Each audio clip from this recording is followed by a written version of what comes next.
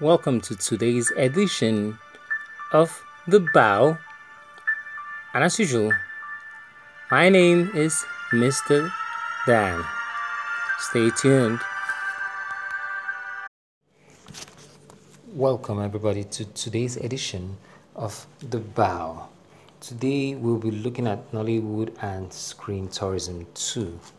We can remember very well that on the 15th of January 2021, we went to Kuzape, a part of Abuja, where we talked about the impact of tourism on sustainable development.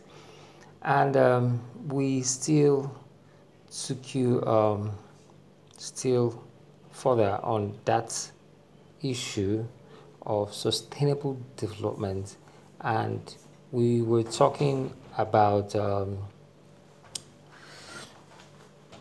Nollywood and screen tourism when on 23rd of April we talked about Nollywood and screen tourism 23rd April 2022 last year. So today we're continuing still on that Nollywood and screen tourism um, part 2. Why we're doing this is because target 8.9 of the UN SDGs has to do with, says that we have to promote the beneficial and sustainable tourism. So, early in the 1980s in Nigeria, we had these small cinemas, what started off then, now, what we now have as viewing centers for football.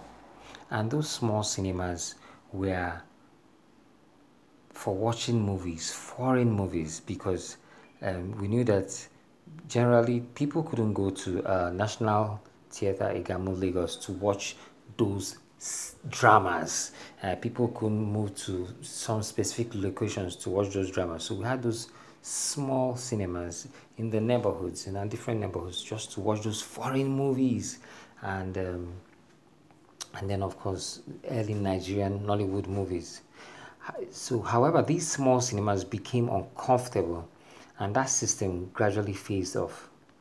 By early 1990s, VHS and DVDs were trending, and people went to rental shops just to get those movies at the comfort and watch at the comfort of their homes. These movies were still not really indigenous because they were really basically foreign movies. By early 1990s, Hollywood movies, Nollywood movies like Living in Bondage was produced, and that was the emergence of Nollywood with style.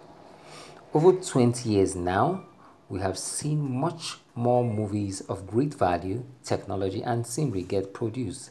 These movies have, in the course of production, served as agents of employment, drivers of tourism, and hubs of rapid innovation. Hey, you recall that in the previous podcasts where we talked about when we talked about Nollywood and screen tourism, that's on the 23rd of April last year, that we mentioned the different states that foster screen tourism and spots that promote Nollywood in Nigeria. However, when you are in the flip side of this industry as a viewer, you notice a clear distinction in Nollywood movies, and it's safe to say that Nollywood productions are divided into two. First one, you have the Enugu, Asaba, and Port Harcourt productions.